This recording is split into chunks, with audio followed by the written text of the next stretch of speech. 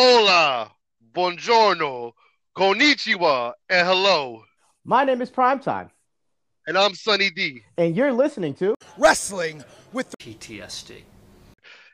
Today's episode of Wrestling with PTSD is brought to you by Amazingly Awful Podcast, which you could find on whatever platform you find your podcast on. And their hosts are Kane, Fever, and Apollo Spliff.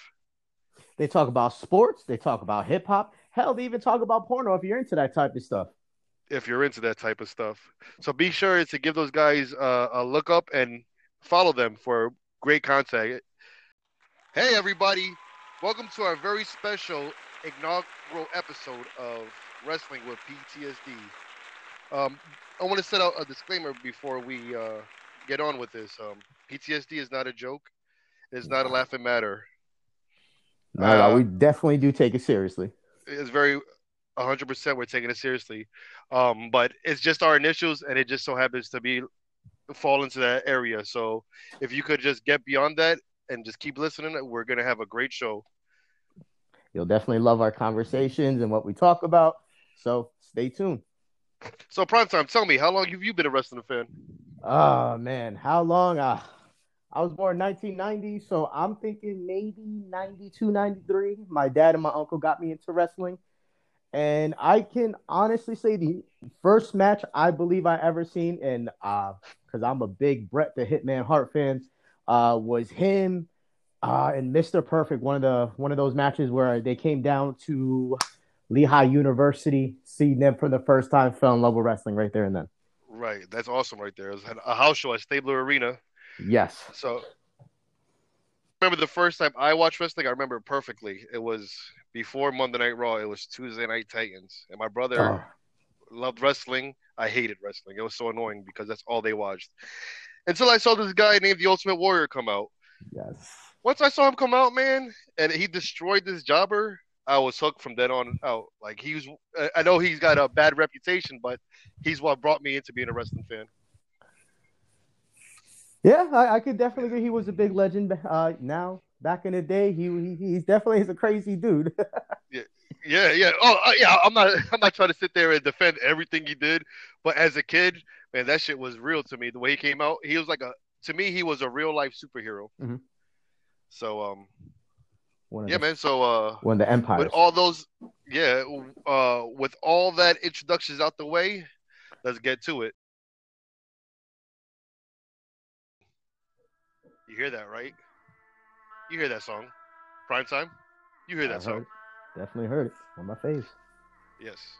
So, Christopher Michael Benoit, born May 21st, 1967, in Montreal, Quebec, Canada. He went through a lot of ring names. He went as Dynamite Chris Benoit, the Pegasus Kid, the Wild Pegasus, the Canadian Crippler Chris Benoit. Which one was your favorite? The Crippler, man. Oh, what about did you say the Rabid Wolverine? The Rabid Wolverine. How did I miss that? The Rabid Wolverine. There we go. What was the other one? The 2 foot? No, that was 2 foot aggressive. That was one of his themes. Yeah.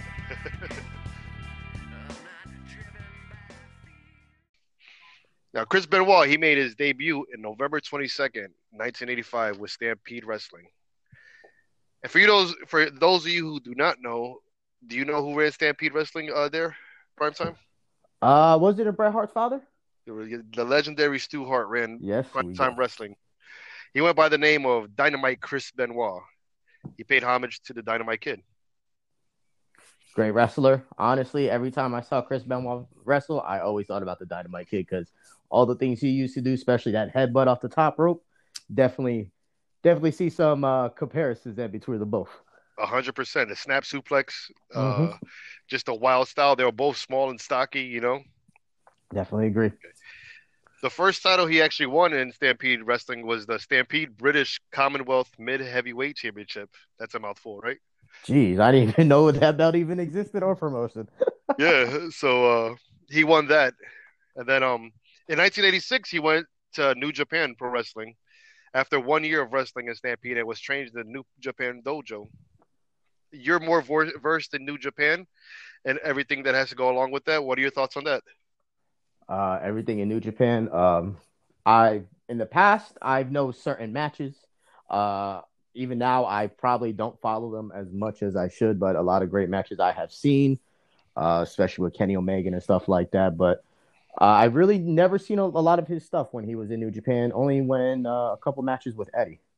Okay, yeah. So he went 3 years in New Japan, and in 1989 he went underneath the hood. He started wearing a mask, Mm-hmm. and he went by the name of the Pegasus Kid,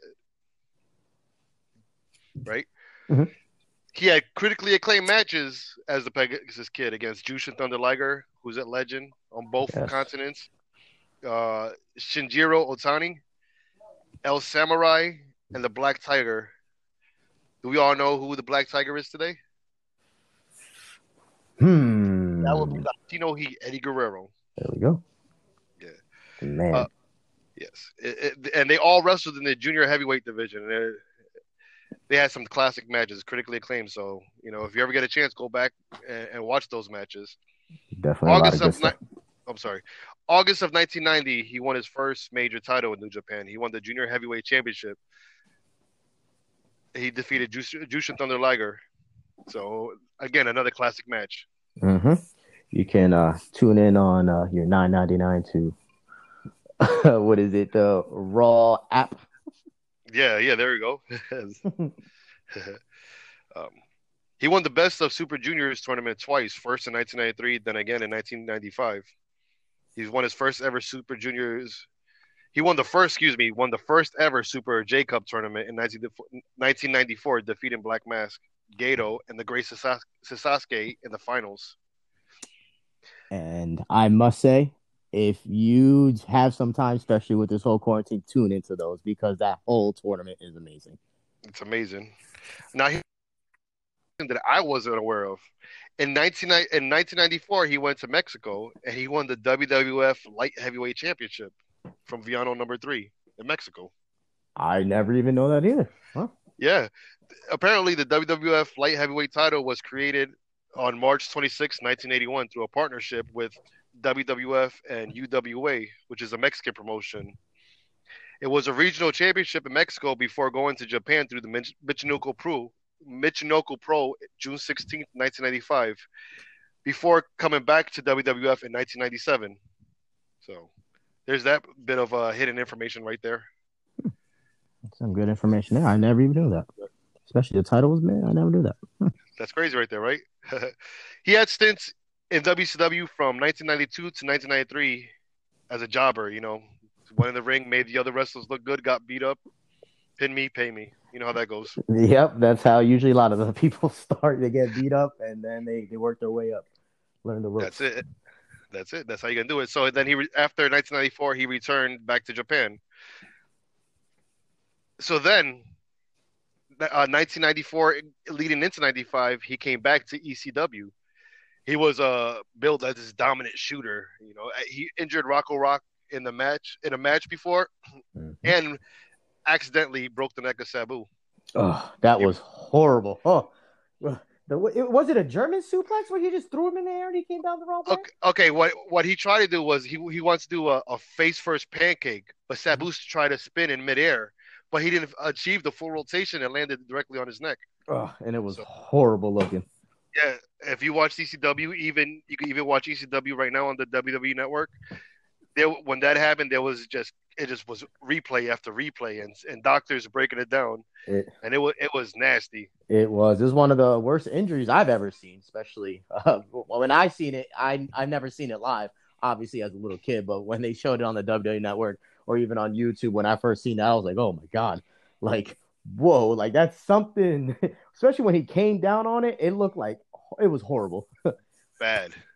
So and then the crazy thing is that happened within the first 30 seconds of the match. That happened. So Mm-hmm. And that's how he got the nickname the Crippler.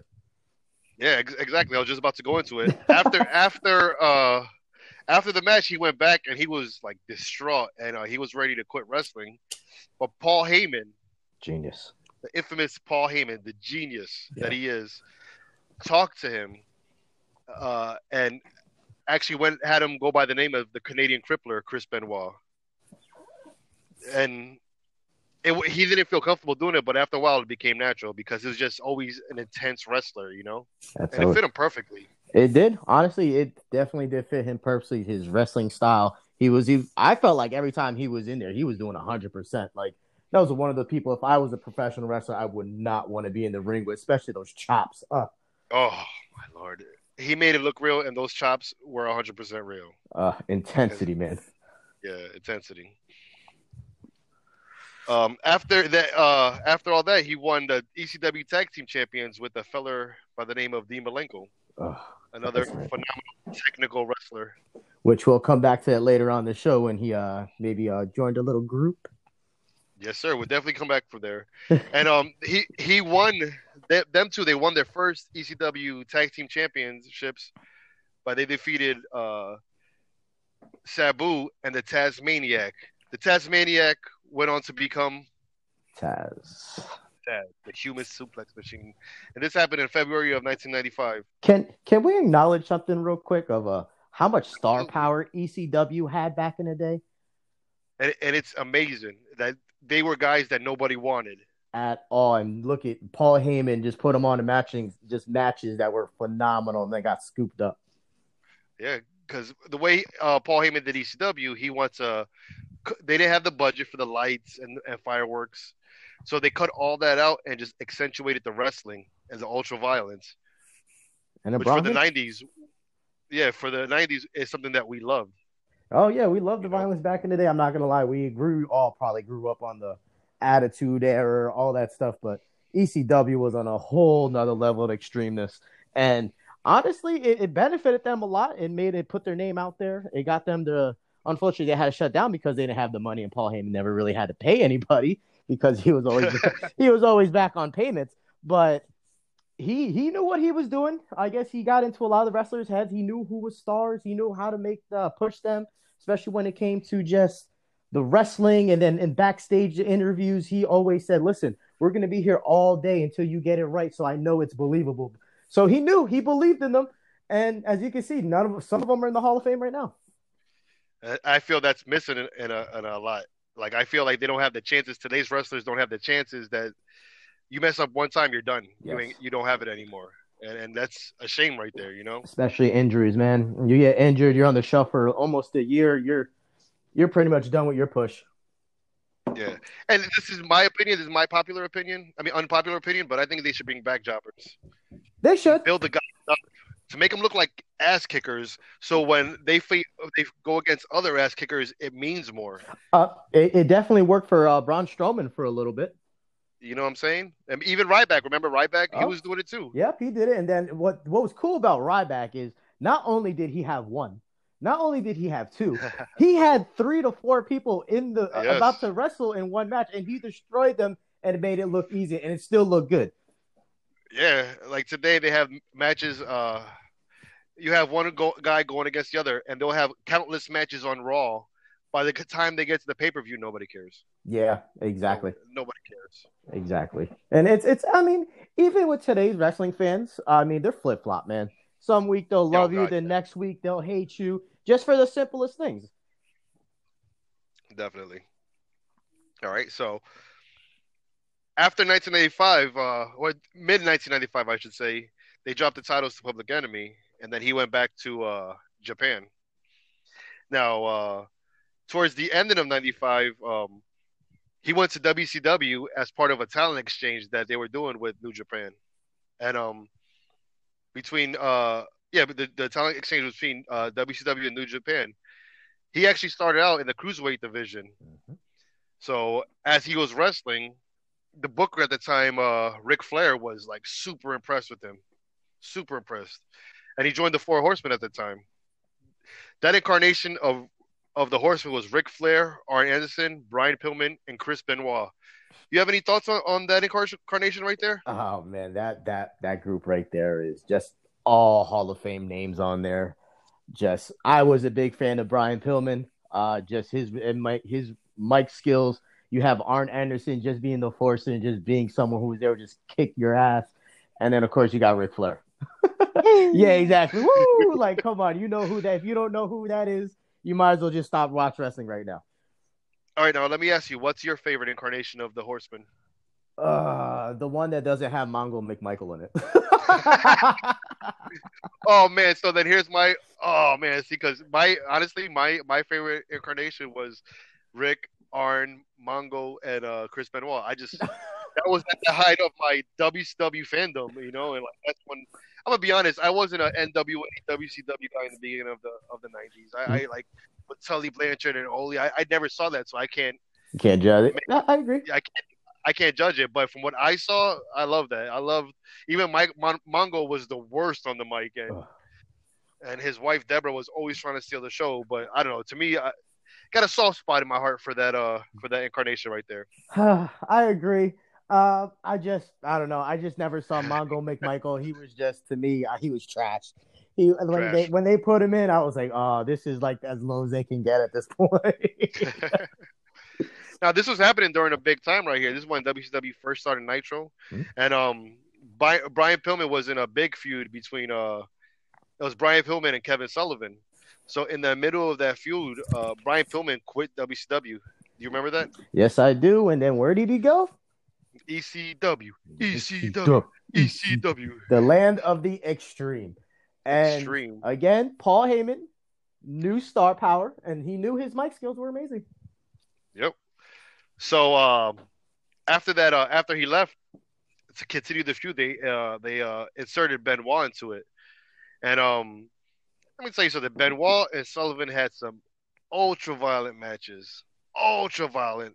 The one that stands out to me the most as the best, we discussed this before we went on air, was the 1996 Great American Bash. What are your thoughts on that match? There honestly, I've never seen this match. I've honestly, you send me the link and you're like, watch this. This is my favorite. I watched this whole match glued to the TV because these guys were beating the living hell out of each other. Like, I didn't know what was real, and I'm sorry to use this, wrestling fans, fake. But Yeah. they were just stiff shot after stiff shot, and they were going everywhere, not just in the wrestling ring. They were in the fans. The fans were loving it. They went into the bathroom. The bathroom. The bathroom. And when I say I have never seen a stiff shot with an item, Sullivan used the door to crack Benoit in the head, and it bounced right off. Yeah. They simply put, they beat the shit out of each other. Living hell. Yes, there's no way. The ways to go around it. This match was. If you love wrestling, you love hardcore because you grew up on it. This is a match to watch. 100%. Definitely go back and watch that match because it was phenomenal. And So, go ahead. I'm sorry. Go ahead. and also with this match, I can also say I never knew how much I love Dusty Rhodes on the mic because this man was hyping up this match with what was it, Tony Schiavone, I believe. Yeah, Tony Yeah, Schiavone. Tony Schiavone and Be, the Brain. yes, well, Bobby the Brain there because he was in backstage with the Four Horsemen, I believe. I'm not 100% Okay, sure. yeah, Be, but I know that on that pay per view, it was Bobby the Brain, Tony Schiavone, and Dusty Rhodes. yes, great, just a great crew right there. But I just honestly, I've never really heard Dusty Rhodes because I'm not gonna lie, I was a big WWE fan back in WWF back in the day. And WCW only got popular to me with the NWO, but when I tuned into this match, he definitely knew how to hype up exactly what was going on the screen. My favorite line in that match was, "There's a woman in the Oh, men's restroom." yes. Can we please talk about that as well? Because when I say I've never heard someone so hyped up to see a woman in the bathroom, it was Dusty, man. He was just going crazy. And then the line after that, when they left, he was like, let's go to the women's line or the women's bathroom and see what that was looking like. It was Yeah, great. that was phenomenal, bro. Well, All right, this so match. Oh, good. No, you well, go I ahead. was. Oh, well, I was Talk about- gonna say. Well, I was gonna say just this match. It showed a lot what Chris Benoit can do. You know, just his intensity was great in this match. He honestly he was taking a beating, getting the beating, and the way this match end for I guess for the time it was big. For now, like when I was watching at the end, I was like, Yeah, that's all because don't get me wrong. For the time, it was a cool spot when he put the table on top of the corner and then the suplex, and it just ended like that. But right. great spot for the time, I guess. That's what was a big spot to end the match, but it was great. Definitely. So, that was their first match. So, and during this time, they feuded for like over a year. So, Kevin Sullivan decided to get this bright idea, and he booked his real life wife at the time, Nancy Tofalani, better known to you and me as Woman, at an angle where Woman left Sullivan for Benoit. And ladies and gentlemen, I'm laughing now because this became one of the funniest things in wrestling history. Everyone says it. Kevin Sullivan booked his own divorce. Booked his own divorce. Like that's uh so it could that whole feud lasted for a year and it ended at the Bash at the Beach of 1997. Still another great match, Mm-hmm. but it didn't have what the Great American Bash of '96 had. You know, it Yes. had too much outside interference and it seemed Uh, too set up. Yep, definitely. There was a lot of Dungeon and Doom interference and Four Horsemen interference. But Yes, again, another great match, but the first one was definitely better. Also, wasn't he booking them together in the same hotel rooms as well? everything. Yeah, so because he didn't want to break kayfabe at the time. So Exactly. So again, guys, it's funny because he booked his own divorce. yeah, that was really bad on his part. That match right there in '97 was a retirement match, which Chris Benoit won. Okay, now an on-screen relationship with them two, as you just stated, it led to a real one off-screen. So and it was good, but honestly, during this time, it was a little weird too watching WCW how they were like doing the angles when you in hindsight when you finally know what it is. Mhm. Because I went back and I watched all the nitros leading up to the ending, and it was knowing what I know now and watching it, it was pretty like dark. Yeah, it was, especially knowing what we know now, and especially just watching it. Because when you said watch this, I went back and watched a lot of the old WCW stuff as well to get updated it. And I was like, man, for the time, it was great. But thinking about it now, it's like, damn, this is pretty dark. Definitely dark. So we're gonna fast forward to towards the end of his WCW career to 1999 when he won with Dean Malenko the WCW Tag Team Championships in a match with Kurt Hennig and Barry Windham. Any thoughts on that match? Or not? I've honestly I've never seen it. Big fan of Kurt Hennig, aka Mr. Perfect. Big fan of his, but I can only imagine what it looked like in the ring. Probably another solid match, especially having Dean Malenko and Chris Benoit together. That just seems Yeah. like a legit team right there. And this was during the Attitude Era when WWF picked up its steam and Austin 316 was going on. So this was the point when WCW was kind of unwatchable. Yeah. Oh, is this when they had that little group that they were singing the country music and stuff? Yes, the Oh, the West Texas Rednecks. yes. Okay. Yes, I remember that. I hate rap. Rap is crap. Yeah, rap is crap. That was that was you know what that was pretty catchy though. It That was was. pretty fun. I'm not gonna lie. Maybe a couple months ago, I was humming it the other day. I don't know where it came from. I was like, "Damn, where'd you start it?" I was just singing it. Yes. So during that time, that's when the Four Horsemen was Arn Anderson, Dean Malenko, Mongo McMichael, and Chris Benoit. So apparently there was a breakup with them, and they left, and Benoit became a singles wrestler by himself, and he won the USA Championship. Then he started during the New Blood era. He started his own stable with Shane Douglas, Perry Saturn, and Dean Malenko. They were called the Revolution. He had random feuds for the U.S. title and winning the television title from Jeff Jarrett. Oh, Jeff Jarrett, That's J.E. double double F. slap J. nuts, baby. Slapnuts. Okay, now in October 1999 in Kansas City, Missouri, he had a classic match against Bret Hart. You brought this up as being one of your top five matches for Chris Benoit, correct? Yes, this is when Owen died. In that Uh, same building. Same building. What was it? A whole year later, or I believe. Oh no, it was that year, but it was in 2000, May 23rd. That was actually my birthday. Owen Hart passed away on my birthday, so Oh wow. Well, can you imagine watching that on your birthday? You know, a great that classic match. sucked. And honestly, if you remember Malcolm in the Middle, that was the same match when he was Bret Hart was putting Chris Benoit into the sharpshooter. Uh, Yes, sir. And that's how he won the match was with the sharpshooter. exactly, such a great match, especially with me being a giant Owen Hart fan.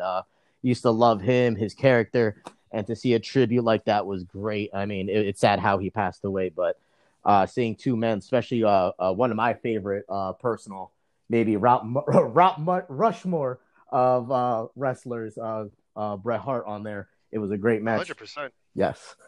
Because So let's take a side note real quick. Who is on your Mount Rushmore of wrestlers? so again, this is our first episode. You're gonna learn a lot about me, especially going on if we're gonna keep on doing this podcast. We'll keep on bringing them. Um, I'm a giant heel person. If you don't know what a heel person is someone who's a bad guy in wrestling terms. Bad guy. The Yes. person you're supposed to boo. Yes. Boo. Boo. And when they do something, you have to be shocked about it, or you can't be shocked about it because he's a bad guy. Anyways, I love the bad guy, so let's see. My Route Rushmore would have to be Macho Man. Again, I love Macho Man when I was a kid. He was just amazing what he could do. Cut a promo, drop that elbow drop was amazing. Bret, exactly, brother. Let's see. Bret Hart again. Always, I love a technician. Bret Hart's on there. Eddie Guerrero, Latino. He is definitely on my list. And you know, as much as I don't like him, I definitely liked him at the beginning. I'm gonna have to put John Cena on there. John Cena. Okay. John Okay. Cena, just because he knew how to keep himself relevant. He changed up. I don't like him right now because he's the Superman of WWE, but I would have to put him on there just because at the time that was at a time where I really maybe stopped watching wrestling for a little bit, and he came back. I was like, okay, I can dig this character, and seeing him on the SmackDown with Eddie Guerrero and Chris Benoit, like we're talking about, was great. Right. All right. So going on to January of 2000, Benoit defeated Sid Vicious at the pay per view sold out and won the world title. Then. Hmm? Now the very next day, due to disagreements with management and the head booker, who was Kevin Sullivan, he quit and he went back to Japan. Okay, so he stayed in Japan for a few weeks, and in 2000, Benoit, along with Perry Saturn, Eddie Guerrero, Dean Malenko, joined the WWF. They came in the audience, and they were dubbed the Radicals. Oh, So, what are your thoughts on the remembrance of the Radicals? oh man, I remember that watching that live on Monday Night Raw on the couch with my dad, and they showed up in WWF and sitting right there in the front corner. Who it was? Steve Blackman, Al Snow, and against that New Age Outlaws, right? Yes, it was them exactly. Sat front row, and then they started beating them down. I got so hyped because I knew exactly who these four guys were, especially tuning into the WCW every so often, especially seeing Eddie Guerrero, Dean Malenko, because honestly, they were the only reason why I really watched WCW was because the cruiserweight division that had all those names. That cruiserweight division was insane. Hot, Jericho, Rey Mysterio, La Parka, Hoovy. La Parker, the chairman of the WCW. Exactly, and then Hoover Tooth Girl. You had a lot of stars back then, and Yes. just just watching that, like I knew who they were, especially since I knew they were coming in, and I've seen them, and that headbutt, man, where Benoit came off the top rope, I was like, yeah, this guy's gonna be legit. And for a little bit, I felt like he was gonna be the major star out of the group, and he definitely was with Eddie. Yes, definitely. I always remember Saturn's hat. It was a weird looking hat that he came in with. Yeah. It looked like the top of a sugar canister. Yeah, I remember. Oh, Coming to America hat. There you go with Eddie. And there we go, perfectly, perfect. That hat always killed me. And it was great seeing them show up, and then they beat the hell out of the New Age Outlaws, who were huge at the time. Definitely. Their pop was amazing, but seeing that was great, and especially to see where that was going to go, because this is a point in time where everybody was jumping ships from show to Yep. show. You don't know who you're gonna see from week to week. Exactly, and it was, Man, wrestling was so good at that time. it was great. And you definitely had to have your remote next to you, and you had to have your button on that back button, so you know exactly Yep. what was going on, because there was a lot of stuff that was going on in WCW and WW that was a lot of crap. So you had to go between them, and then when something was hot, you would just be there, and then wait, when that done, you switch right back to the other channel. And I remember being a kid, I used to get yelled at by my parents to stop playing with the damn remote.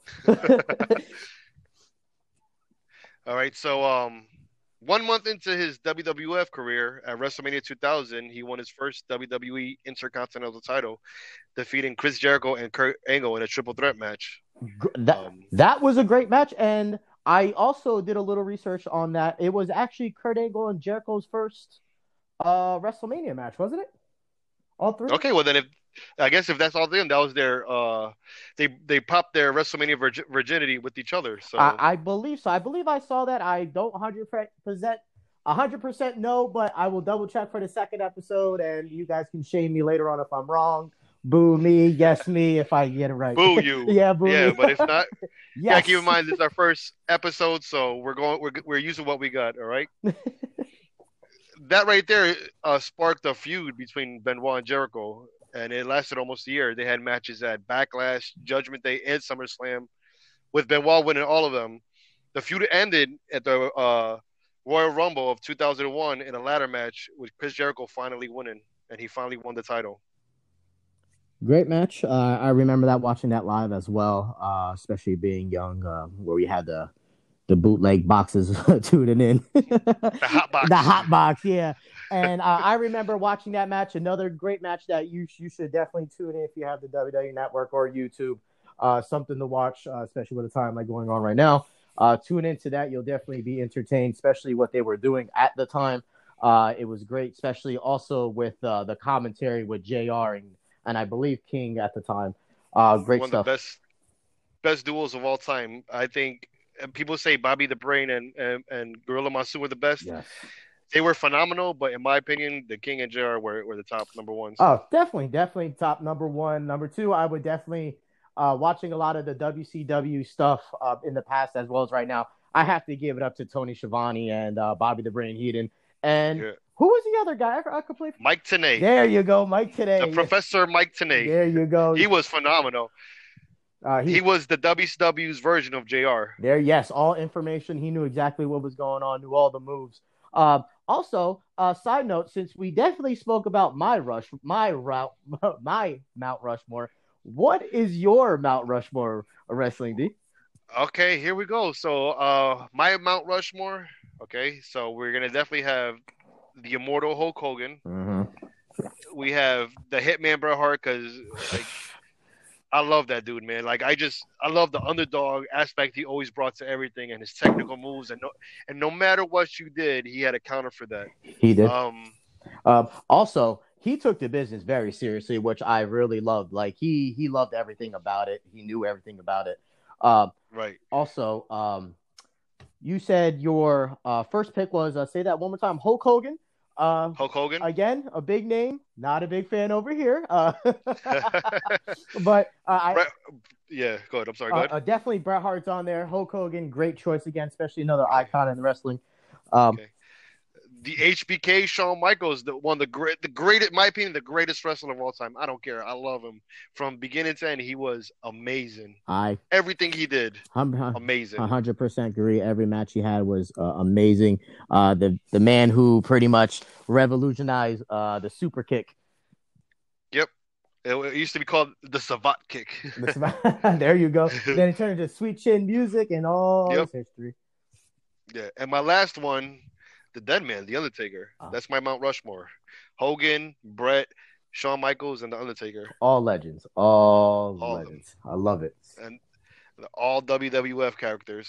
Huh? So you could see what I grew up watching. Yeah, a little bit of mixture of everything, just like myself. Well, let's see. Go ahead, continue. Moving on. Yeah.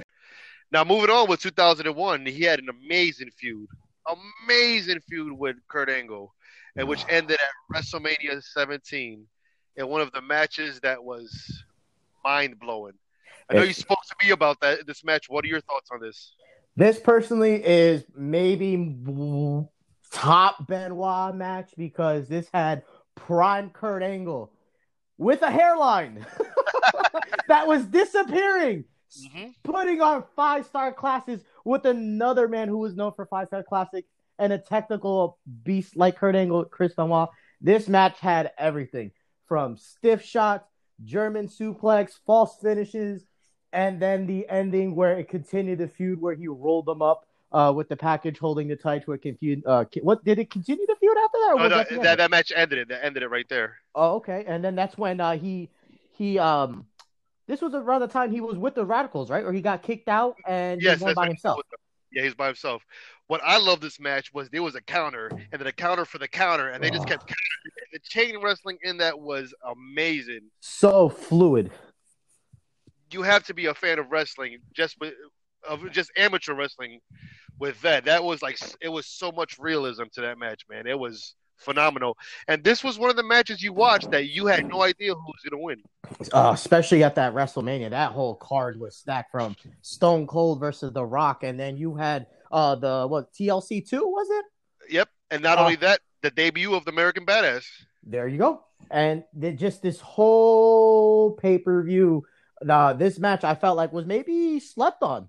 Honestly, it Yeah. could be very slept on, especially this was when wrestling at the time because Stone Cold became friends with or aligned McMahon. himself with McMahon, and Yep. everybody was pissed, and wrestling went down the shitter after that.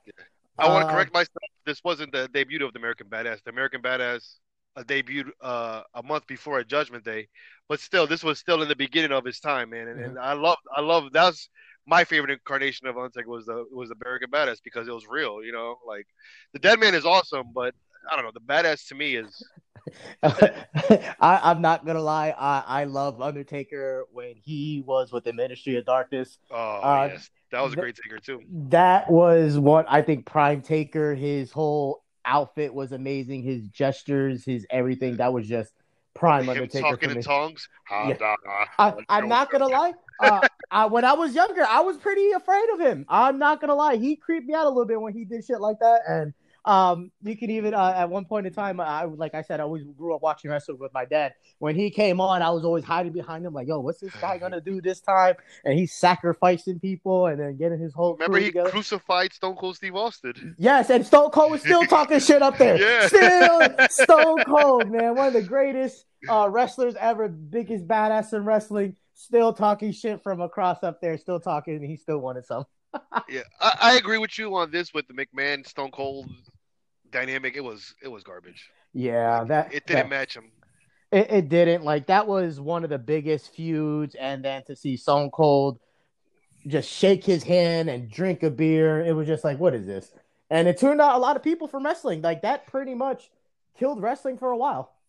Yeah, see, and because well, the one thing about Steve Austin was that he had this like every working man felt him like, yeah, kick your boss's ass, fuck your Mm-hmm. boss, and we were loving that. To turn around to become the boss's best friend, like, come on, man. Yeah, that whole thing was just a whole letdown because the whole build up to Stone Cold and The Rock was amazing. Hmm. It was Stone Cold was it Stone Cold could never beat The Rock or The Rock couldn't beat The Stone Rock can Cold. never be Stone Cold. Yes, and it was just like, all right, well, that was just the end of it because that's when The Rock Yeah, went to WrestleMania. Stone Cold was pretty much almost done with his tank was almost done because of his neck, yeah, and it was just, uh, that was yeah. a bad time. I believe 2002 was their last match. Was The Rock Austin 3 when The Rock finally beat Steve Austin. Yeah, great match. And honestly, I love when those two came together because when The Rock took the stunner all times, he would also just throw himself everywhere. It was great. Best, best, yo, the Best. best. The best at taking the you can mark this down. The best person to ever take a stunner was The Rock, and I'm gonna say Oh, close second was Scott Hall. I Scott love Hall. Oh, okay, yeah. the anytime Scott he Hall. when he took the stunner, it was great. He just bounced up. It was great, and he got stiff. It was amazing, but no one could Yeah, take a Scott stunner Hall. like The Rock. But The oh, and nobody could take a stunner like McMahon. Remember that first one? oh, that ugly thing where his whole body just crumbled right over. It was And horrible. he started twitching and stuff. Sorry, no, don't get me wrong. If he would have hit that perfectly, a good stunner, he started twitching, it would have been great. But that was just so ugly. I saw this interview where Chris Jericho said when Stone Cold Steve Austin gave Vince McMahon the stunner, it looked like he stunned a water bottle the way he took it. It was one of those times where, oh man, you've seen so many people take the stunner and sell it, and then this big time where these guys start their feud, he gets this Yes. stunner. But years after that, he grew a pair and took the whole stunner every single time. Yeah. And And that's the first time ever anybody has ever put their hands on McMahon ever. ever, and So that's what made it so great. And then when yeah, that WrestleMania came, and then when he came together, it was just like that was how many years? Almost 3 years, 4 years? How long yeah. ago? 2000. Yeah, about 3 years. Yeah, Yeah, yeah, about 3 years. and the way it just ended was like, really, this is not the Stone Cold we Yeah. like. Don't get me wrong, he had his moments where he would wear the little cowboy hat, play his guitar, Yes. started the Yes. whole what thing. But And Kurt Angle came into that too, being the comic relief. yeah, exactly. Just another guy who shined at a time like that, especially with The Rock going away and Stone Cold not having very matches. Having Kurt Angle be there for comedy support, which I never knew he had, Yeah, and I've yeah, always laughed when those two were together great. because Stone Cold kept treating Kurt Angle like garbage, and Kurt Angle kept on coming back. The great thing about Kurt Angle, he had that white bread Wally Cleaver like character to a T. Like he was just so good, clean, and wholesome Yeah, that it was funny. it was great. And he always had a smile on every single time he showed up, and just the Yeah. little funny remarks that, or even Stone Cold just looked at him the wrong way, like, "What the hell is this guy doing?" You know? Yeah. One of the funniest things that I remember was when Kurt Angle was going against the badass Undertaker, Mhm. and he came out on a scooter with a big old helmet and was trying to be all cool with this little like Vespa man. I remember that. I Man, remember. bro, that was classic. Yeah, again, the WWE had a lot of good things going back then. It was Stone Cold, The Rock, Kurt Angle just being a comedy relief was gold. Uh, but just DX. How about DX? DX, another big name. Like if you don't know who DX is, where have you been in the wrestling world? Your Uh, ass better call somebody. exactly. Remember doing the cross chops at school, getting in Yeah. trouble, and all that. Suspended. Suck it. Exactly. Exactly. You can't wear the DX shirts to school. It was a great time to be a wrestling fan, especially at that age. Which is a great way. So we go from DX to Triple H to Stone Cold and the McManly the 2-man power trip. Stone Cold Steve Austin and Triple H. Your thoughts on that? A great team, two big names, especially with them together. And that's when Triple H blew out his quad, right? Or Yes, that's exactly what I'm getting to. In 2001, Chris Benoit and Chris Jericho defeated Stone Cold Steve Austin and Triple H in that match to become the World Tag Team Champions. uh, Um, yeah, so um, yeah, that ended actually. They were a great time, a great team. I think it was the wrong time though, honestly. yeah, Like there was a at lot of their teams. point in the at their point in their career, I didn't enjoy it. Honestly, I didn't enjoy it. No, It was trash. uh, honestly, that's something that they should have stood away. Well, stood away from. I don't know, especially when Triple H got hurt and he I don't know. It just left both people in an awkward state, especially since Yeah, Stone Cold was with Triple H, and then you had these two together. It yeah. never made sense because after they It got didn't hurt, it was jive. over. Yeah, Yeah, it didn't jive yeah. together. And this is when McMahon, when Stephanie McMahon was with Triple H and Steve Austin was with Vince McMahon. It didn't feel right. Honestly, in my opinion, it was trash. They had every single title. Steve Austin had the world title. Mm-hmm. Triple H had the Intercontinental title, and they had the tag team title. Like that was just too much. It was too much, you know. Well, one thing that we got out of that whole thing was that great match with Triple H and Jeff Hardy. Remember that? Yeah, yeah, That yeah, that absolutely. that was a good one. That put Jeff Hardy on the map. Um, Yep. but another What thing, made me take notice to Jeff Hardy was he had a match with him and the Undertaker when Undertaker beat the piss out of him. ladder Then match. at the end of the match, yeah, the ladder match, and at the end of the match, Jeff was like, "I'm still standing. I'm still standing." And and Taker came back and you thought he was and gonna was whip his like, "You ass got it, again. kid." Yeah, he thought you were gonna whip it. He's like, "You got it, kid." Uh, Smacked him on the I shoulder know and walked away. we're getting sidetracked, but the greatest Undertaker ass whooping was what he did to Maven. Oh, At with the the chair. Yeah, he killed Maven. Uh, that All that right, I that God, I don't know. Whatever happened to that guy? uh, it's. I heard he's a bouncer in New York City now. That's what I heard. Oh, well, good news, I guess. Yeah. All right, moving on. So after that abortion of a tag team with McMahon, I mean with Triple H and Steve Austin, they went back to singles wrestling, and now at the King of the Ring of 2001, it was Chris Jericho versus Steve Austin versus Chris Benoit in a triple threat match. A couple weeks earlier, Benoit injured himself, so this was his last match for a whole entire year, and he missed the invasion angle. He missed all that for a whole entire year. Uh, Um, the disappointment of the invasion angle. Let's not talk about the atrocity. okay, It moving on because it had so much potential. did. Moving on. Moving on. So Next what? subject. when Chris Benoit came back, this is when they had the brand split and they had they had the different brands, and Chris Benoit and Kurt Angle actually defeated the Los Guerreros in the finals of a tag team tournament to become the first ever WWE tag team champions for the SmackDown brand. Any thoughts of that? Let's talk about both teams that you have here fighting for the titles. You got Benoit and Kurt Angle, Amazing. great technical people, and then you have one of the greatest tag teams put together with the Los Guerreros, with Chavo Guerrero and Eddie Guerrero together. Like, Viva la raza! you lie, you cheat, they steal, dude. The promos that they used to do together, where they used to Phenomenal. steal from the rich and all that stuff, was great. Yeah, Uh, great. but to have all four of these guys in one match, again, that's another thing that you have to tune in if you haven't seen it. That's another great match, especially with Eddie and Chavo having those titles. There was a lot of great rivalries that came into them having that. Definitely. So, at the 2003 Royal Rumble, he had a rematch with Kurt Angle, which he lost. So, actually, in that match, after it was over with, he received a standing ovation that lasted for a few minutes. They So, in your opinion, which match was better, the 2003 Royal Rumble Angle Benoit or the WrestleMania 17 Angle and Benoit? That's a hard choice. I don't know. I've always said there's nothing like the original, and I Yeah, will definitely absolutely. stick to that. The first one was a great match, especially since it built up to a second match, and that rivalry like continued and then stopped, and they came back to it all the single time. Anytime they put on a great match, I mean, every time they got together, it was always a great match. Um, but again, this is another match where, like you said, he had a standing ovation. At this point in time, you can definitely see that they had a star on their hands at that point. Exactly.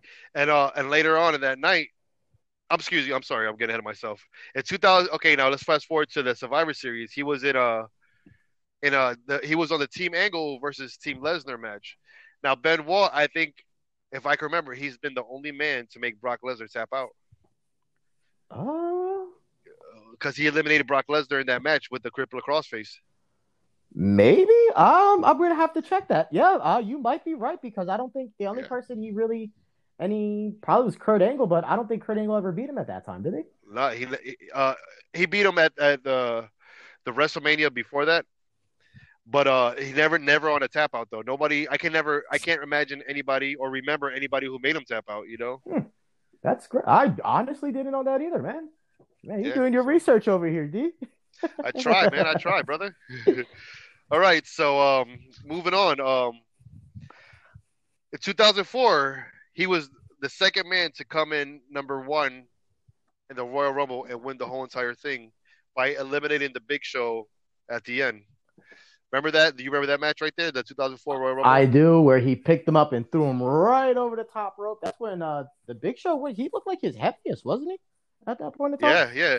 And I remember he threw John Cena out that match and like destroyed his knee, oh yeah, like the way John Cena yeah, landed. right on his knee. He came down the wrong way, and then as soon as like the camera Yeah, pulled away, when he went right to his leg. yeah. So Another.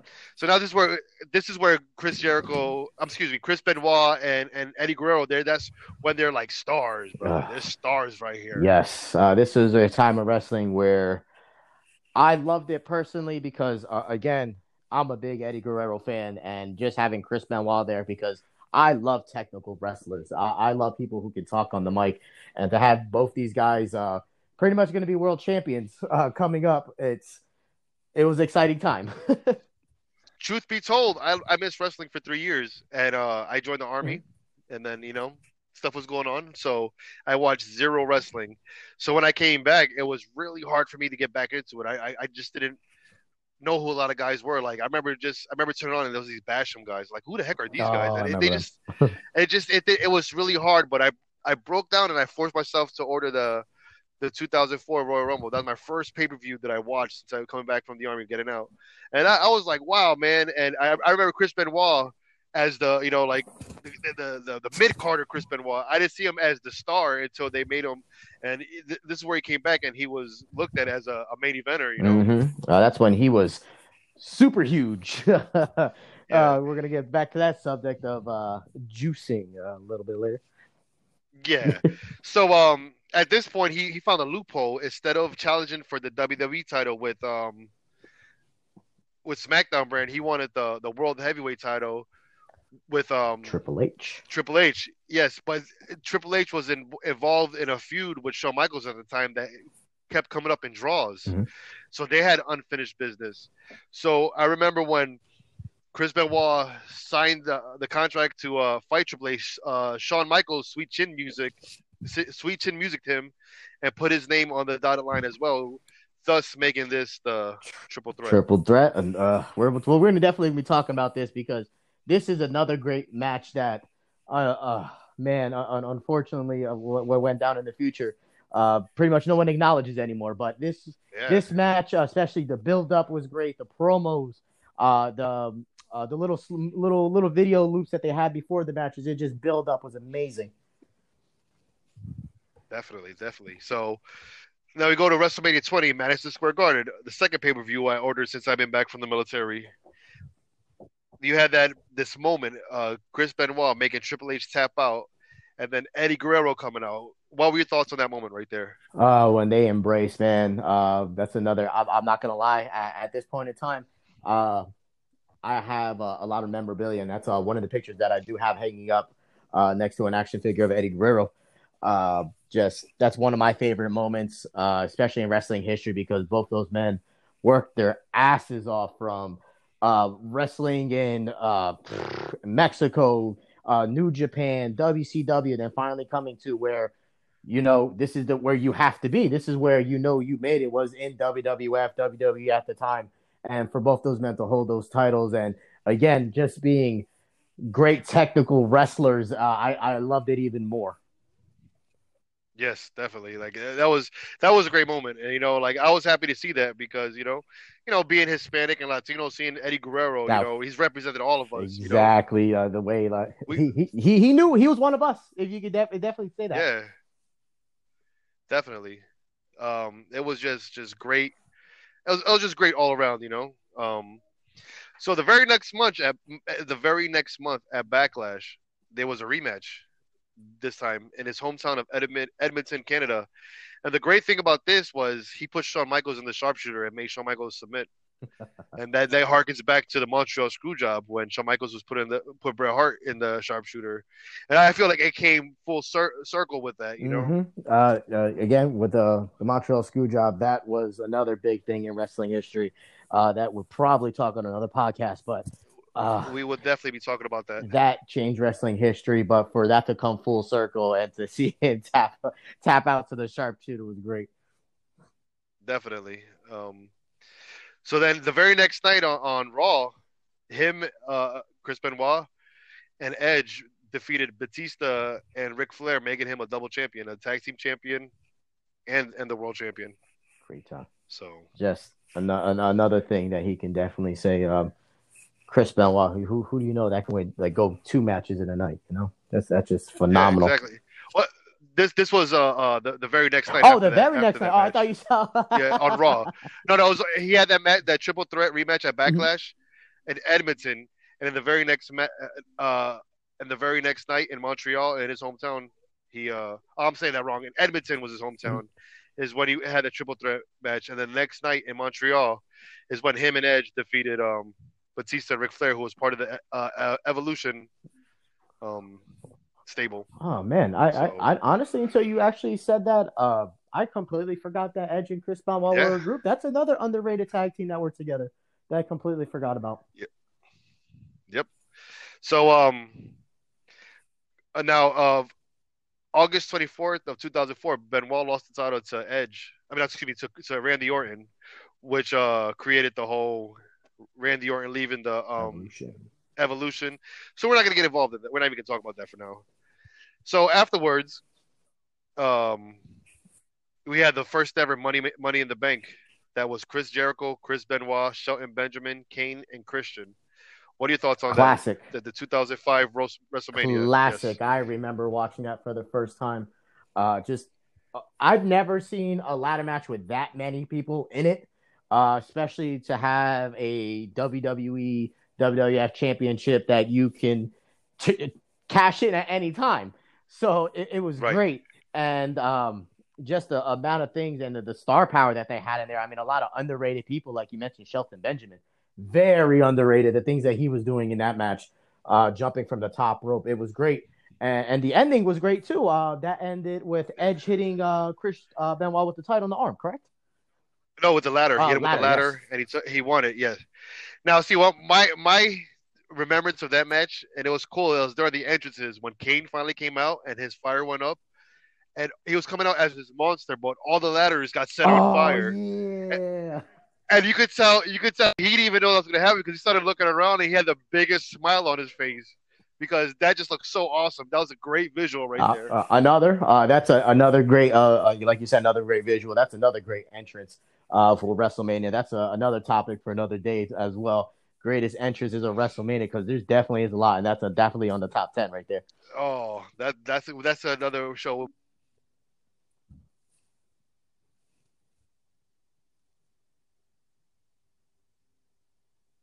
We have to do in the future the best WrestleMania entrances because there's so many to list. You know. Yeah, there definitely is that, but that Kane one is definitely in the top 10.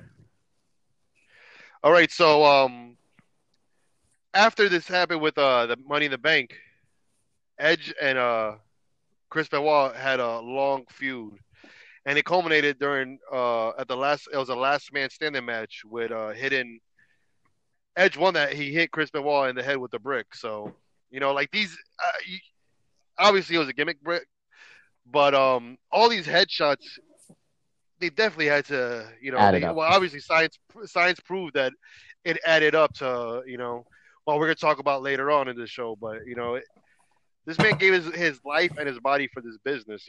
Uh, Definitely, a lot of these headshots are definitely what caused a lot of things that we're going to talk about later again, like you said, D. But even though it is a brick that is supposed to be, how can I say Gimmick. gimmick exactly? It definitely is an impact to the head, which after all these years, because watching that documentary on Vice, that's all Chris Benoit used to do was wrestling. That was his first job and his last job. Yeah. And even in the documentary that stuck with me, for somebody who loved his craft, Mhm. if he would have known that his whole entire body of work was going to be erased, I think he would have went that way. Man, that was a good point that Chris Benoit, I mean, Chris Jericho said, and you bring it up is a great point. Like, I can only imagine how he would feel, like the business that he loved, like he put his heart and soul, blood, sweat, tears, whatever you want to say, into it, and just to be erased, that was definitely something I think if he could, I mean, even wherever the hell he is at this point in heaven or hell, definitely is something that's something to talk about at a different time. But it's just who knows how he would feel, especially Yeah. knowing that the thing that he loves so well that it could potentially destroy wrestling at that point in time. All right, now moving along. Now we're going to start talking about a somber time that's really sad in wrestling. I'm going to read right here from the notes. It says on November 13th, 2005, Eddie Guerrero was found in his hotel room. The following night, Raw held a Guerrero tribute show hosted by both Raw and SmackDown wrestlers. Benoit was devastated at the loss of his best friend and was very emotional during the series of video testimonials, eventually breaking down on camera. It was sad, man. Those videos were really sad, and you saw the pain in his face. You heard the heartbreak in his voice. Mm-hmm. It was. A lot of good. No, Sorry, go ahead. What were you gonna say? Go ahead. a lot of colleagues said that after that, after that death of Eddie Guerrero, Chris Benoit was never the same. Ever. He was never the same. Yeah, just hearing the documentary about when Eddie died, and again, I'm a big Eddie Guerrero fan, and just hearing that part, you can ask my wife when they started saying all that stuff and showing like the visuals. I started to choke up. I actually had to Yeah, pause the video, go to the kitchen, take a deep breath, sip a beer, and go sit back down. It was that type of like it hurt me. But yeah, that was just me being a wrestling fan. And now imagine that's your best friend for how long now? Since Japan, Mexico, traveling all over the world. The only person that he could really talk to, And then when he died, like you said, that he just completely shut out the world. It just became quiet and all. And again, losing a friend like that, I mean, definitely took a toll on him. yeah. The same week of the tribute show on SmackDown, Benoit and Triple H had a match in tribute to Eddie Guerrero, which Benoit won. And following the match, Benoit Triple H, and Dean Malenko were all in the ring, and they all pointed to the sky to salute Eddie Guerrero. I think that was a great, beautiful gesture right there. So, And then again, okay, moving on. Okay, I'm I sorry. was Go gonna ahead. say again You have your that thoughts was on it? another great tribute match. You know what? When stuff like this is a tragedy, but when they do like a great tribute match, that's something that you can definitely recognize. Definitely, definitely. So moving on. And later on in 2005, he had the best of seven matches with Booker T Great. for the United States Championship, which is reminiscent to the best of seven that is really forgettable in WCW with Booker T and Chris Benoit. You could tell that they, I guess, ran out of stories or just want to bring it back, but what it was what it was. Now, in those series, Booker T won the first three matches in a row with his help from his wife, Queen Charmel, because this is when Booker T was a king Booker. Booker. So, so Charmel helped them, but on the third match, Booker T got a bad groin injury that he had to step out of it. So they put in Randy Orton to finish the matches, and at the next pay per view of where was that? The next pay per view, there was a no holds bar match with Orton on Smack. And I'm sorry, it was on a SmackDown. The match seven, it was Orton versus Chris Benoit, which Orton won with outside interference from Booker T and or King Booker and Queen Charmel. Now after he got better, they had their final match. It was a no holds barred match and no way out. And it was the last chance that Chris Benoit had to get it to have a title shot for the United States Championship, which he won for with the crippler crossface. So, um, okay, there we go. Okay, so the next week on SmackDown, Benoit kayfabe broke JBL's match. I mean, broke JBL's neck, but it was actually because JBL had to get out and needed surgery. So, throughout 2006, he feuded with Mark Henry, William Regal, Mr. Kennedy, Chavo Guerrero, MVP, and MVP beat him at Judgment Day of that year of 2007 to win the world title. Mhm. So, Well, so now here we go. Now, I was gonna say you can't forget where he won the U.S. title from Jason Jordan in a matter of seconds. oh yeah, we can't forget about that. That Can't was forget that, which I honestly did. which that took a couple of SmackDown episodes where he kept on beating Jason Jordan under like 5 seconds, 15 seconds or something. That was great stuff. Right. Yeah. Yeah. Oh, no, it's Orlando Jordan. Orlando Yeah, with Jordan. Jason Jordan. Wrong Jordan. Wrong guy. Wrong one. Both gay. Yeah. But moving on. Now, later in 2007, he was drafted from SmackDown to ECW as part of the 2007 WWE draft, and he was set to take on Elijah Burke for the ECW World Championship at Vengeance on June 24th. Now, prior to that pay per view, Benoit missed the weekend house shows, telling officials that his wife and son were vomiting blood due to food poisoning. When he failed up to show up for that pay per view, uh, viewers were informed that the company was able. He was not able to come because of family emergency. He was placed in a match by Johnny Nitro, who won the match to become the first ever WWF ECW champion. It's funny because throughout the whole match, the crowd was chanting Benoit, Benoit, Benoit, and this is where it gets really sad, at brother. This is where it gets really sad. He was actually supposed to win ECW. the ECW World Championship. Now, this is where we're gonna start. This is where it gets really deep at. This On June 25th, police entered Benoit's home in Fayetteville, Georgia, when WWE called the cops and wanted a welfare check after Benoit missed the weekend events without notice, leading to concerns. The officers discovered the body of Benoit, his wife Nancy, and their 7-year-old son Daniel at around 2:30 p.m. Um, upon investigation, no additional suspects were sought by the authorities. It was determined to be a murder suicide. He well, what was this is where me and you are gonna bump heads on this one right here. Okay, you Yes. ready for the controversy? This is where it's at right here. Um, the authorities stated that he he was authorities stated that he the first night, Friday night, he strangled Nancy with a phone cord and broke her back. Um, the next, and then he that was Friday night, and he wrapped her body in a blanket, placed the Bible next to her body. The very next day, he and this is what the authorities said. You know, I'm going off of that. He gave his son a lot of Xanax to put him at ease and suffocated him, and he did the same thing. He placed the Bible by his son, and then he according to the authorities, he went on YouTube or not YouTube on Google and was searching the quickest way to kill yourself. He he loaded the weight his weight pulley system to 225 or 240 pounds, wrapped the towel around his neck, put the cable around it and pulled it, and thus is the end of Chris Benoit. That's the authorities' account. What's your thoughts on that? Again, this is where we get to a lot of controversy, and it's hard for me to separate the two.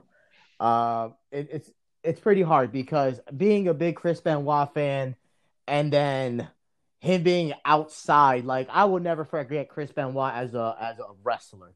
But if this is something that he truly did, I mean, it's despicable. That's why a lot of people are erasing his name from history, especially to kill your son and your wife, and it was all premeditated, all that stuff. Um, it sucks because there's a lot of wrestling fans who want to see him in like the Hall of Fame, want him to be recognized because he put on a hell of a lot of great matches, and phenomenal, Phenomenal. exactly. And another one, like we were mentioning, when he had the match with Shawn Michaels and Triple H, a phenomenal match with three superstars. They will never talk about it again. Again, at the beginning of the podcast, it It's is like sad. I said at the beginning of the podcast. He who shall not be named, Chris Benoit. You Mm-hmm. cannot say a word about his name.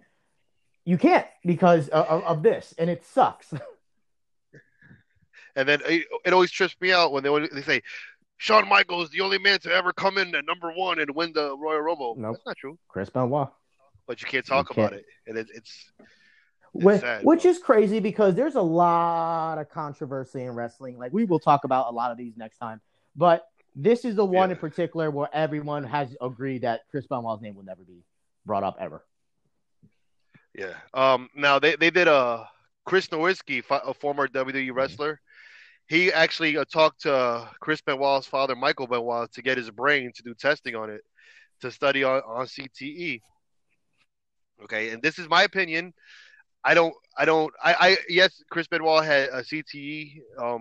He had effects of it, but when they go on to say that he had the brain of an 85-year-old Alzheimer's patient, which is a lot of narrative that I'm hearing that I've read, I can't believe that. Like, I don't believe that because 85-year-old Alzheimer's patients aren't wrestling Yeah. matches.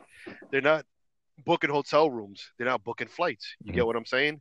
So that's why I just feel that's a cop out on people's part to try to humanize the whole situation or try to make excuse or justify it, you know. And it's he did what he did, and in my opinion, yo, he's fucked up, He, bro. I That's agree. I mean, it's fucked up. that's the thing. I mean, he is definitely is fucked up what he did.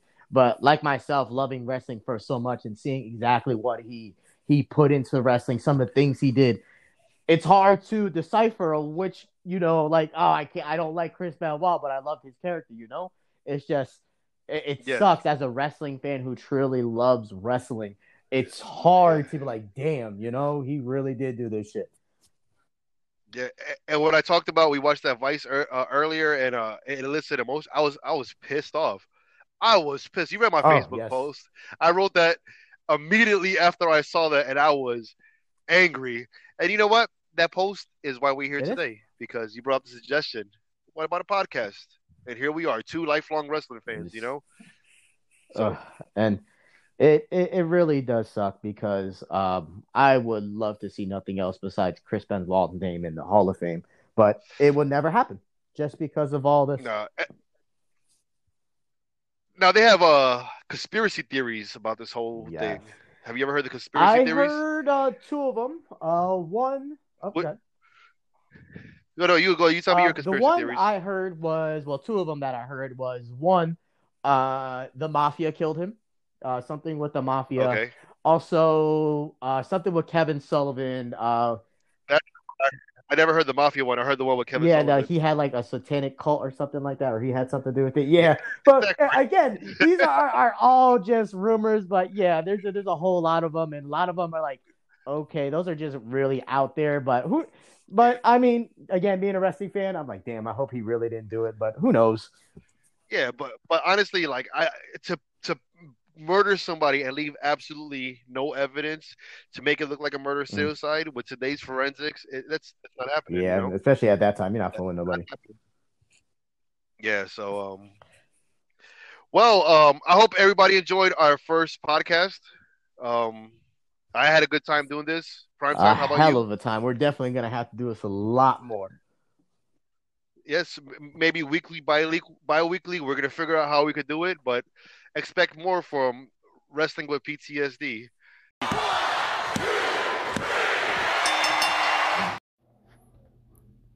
Test, test, 1 2 1 2. The how now, brown cow?